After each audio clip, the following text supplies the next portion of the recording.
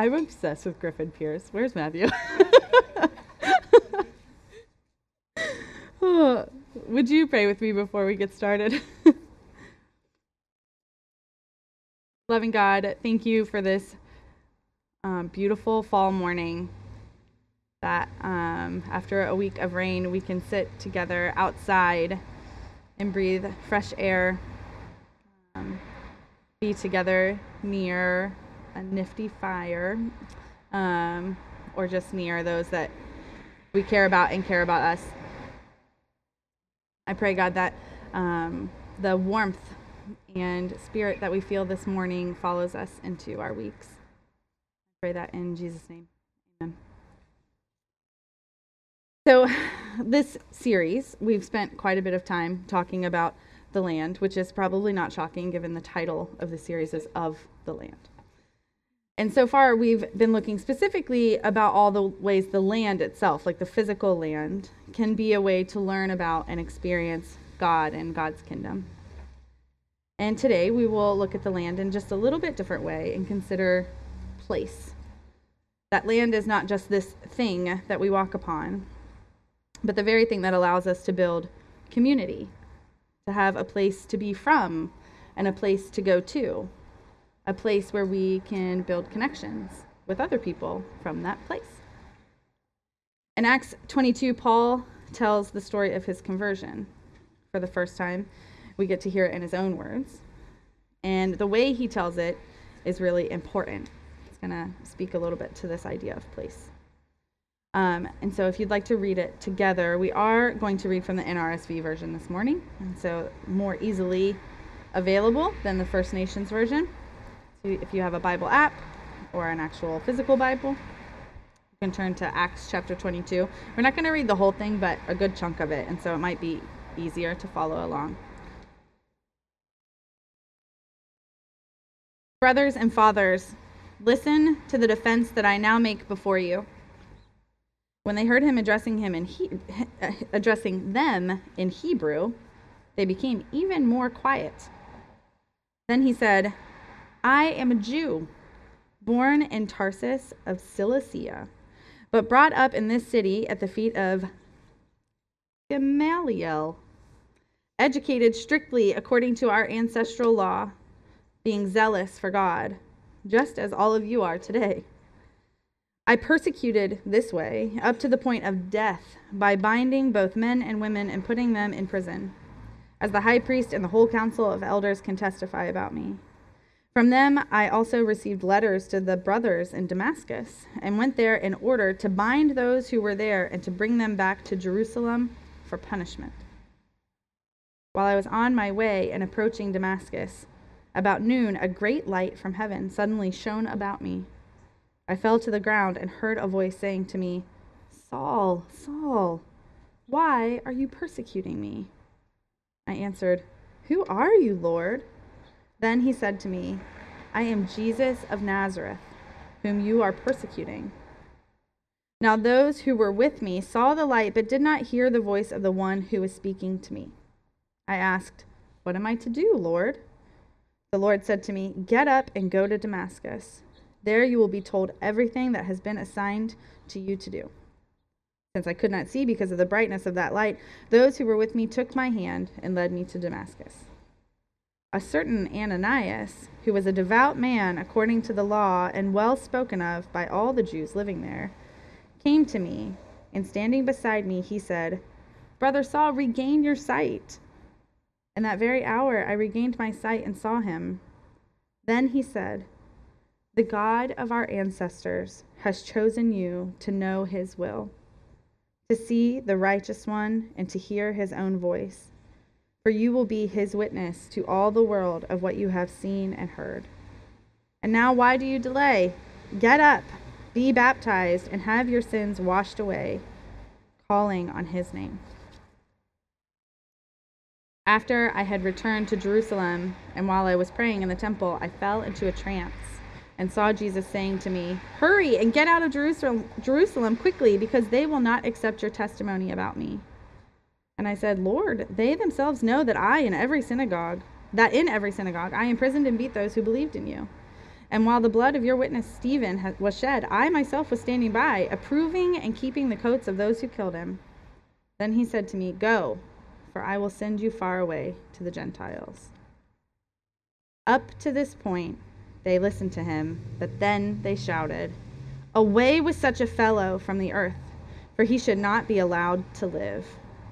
And while they were shouting, throwing off their cloaks and tossing dust into the air, the tribune directed that he was to be brought into the barracks and ordered him to be examined by flogging to find out the reason of this outcry against him.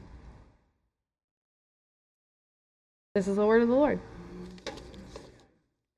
Sometimes I feel like, that's a weird story to say that, to follow up with that, but I have it now, I guess. Let's look specifically at how Paul begins his speech to the Jews. Paul tells about his conversion 4 times, actually, in the New Testament. This is the first one. And each of those times is for a very specific and different purpose, usually understood by how he begins it. Here, he's working to persuade a Jewish community about Jesus. And to do that, he uses this really common tool that we use today in community organizing and other ways. He establishes a connection to his audience. These people have literally just tried to kill him. And he's like, Hey, listen to me. I'm talking in Hebrew. I'm one of you. He says in the beginning that he was raised and taught by a famous and influential rabbi so that they will start listening to him. He works to establish his relationship to this crowd by telling them where he was born and by speaking the language of their families, of their place. Paul tells them the story of his conversion in a really unique way. He starts by making it clear that he understands why they want to kill him, that he was them years ago, that what they have in common is a passion for God, though, which is a really kind of nice way to be I know you were just killing me because you love God so much. I also love God that much. Maybe don't try and kill me right now. He goes so far as to say that he was even better at this endeavor, though, than they are. He says, You tried to kill me now because of your love for God, but guess what? I actually did kill people. But once he makes sure that they know that he is one of them, he makes sure that they know that the God that he loves today is the same God that they love. He starts establishing a new connection. And he works to make this connection a few different times. He names specifically Ananias, a man with a reputation as a good Jewish leader. This man was the one that ushered him into the Christian tradition, specifically telling him to be baptized and go forth and share what he knows, what has been told to him by God. Not only is it important that it was Ananias, it's important of what Ananias said. The God of our ancestors has chosen you. Ananias might have been believing or following a different rule or law or path that Saul was at the time, Paul, or even the Jews that Paul is talking to now. But he knows in that moment that the God that connects them all is the one that is speaking to Paul. And so he blesses Paul and says to do what God told him to do. And at this point, Paul has his audience captivated by sharing these details until he mentions that Jesus sent him to the Gentiles. They listen intently to his story, seemingly rapt even when Paul is talking about Jesus. They're not upset about that. They're with him, but it's the inclusion of the Gentiles that gets them riled up. They're not against the idea of their own conversion, only that Gentiles are also invited to the family.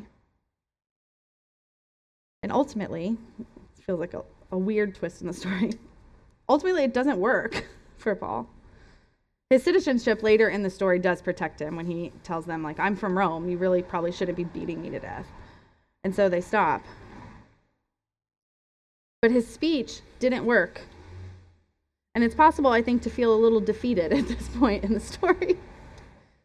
Paul does what feels like is the right thing to do. He lifts up connections, the ways that their families in place bring them together, the way he and the crowd are related, and he grounds everything in what they share, and it doesn't work. And I thought about this weekend once when I was a teacher. I went to this weekend for a community organizing group for education policy and reform. And when we were learning about organizing for education, I was taught these very specific strategies that I thought of when Paul is speaking here. Find the points of connection, the things you have in common with whoever you're talking to.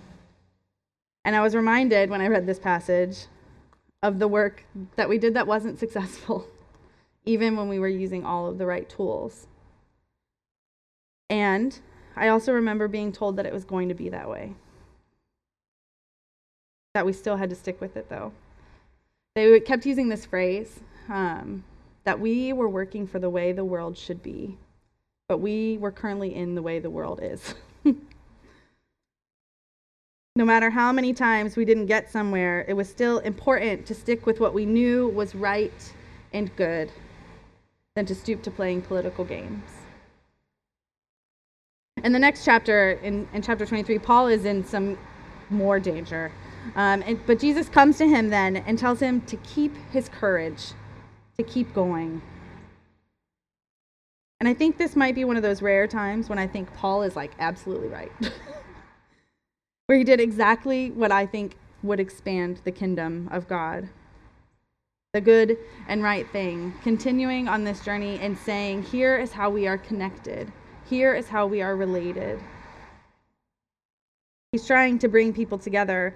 And while this passage doesn't necessarily feel good, that the chapter leaves us thinking maybe following Paul's lead would be a kind of terrible idea, I think this is one of those stories that helps us to know that when things aren't going so well, it doesn't mean that we're doing something wrong.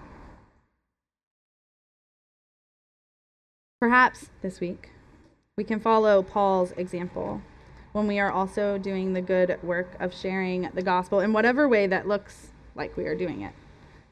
By making sure that we are starting by reminding our audience of those that we are connected to, maybe even and especially the ones that they have always worked to keep a distance from. We can remind them what Ananias tells Paul, that the God of our ancestors is a God for all.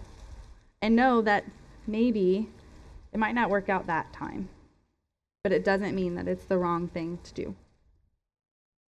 Amen. You can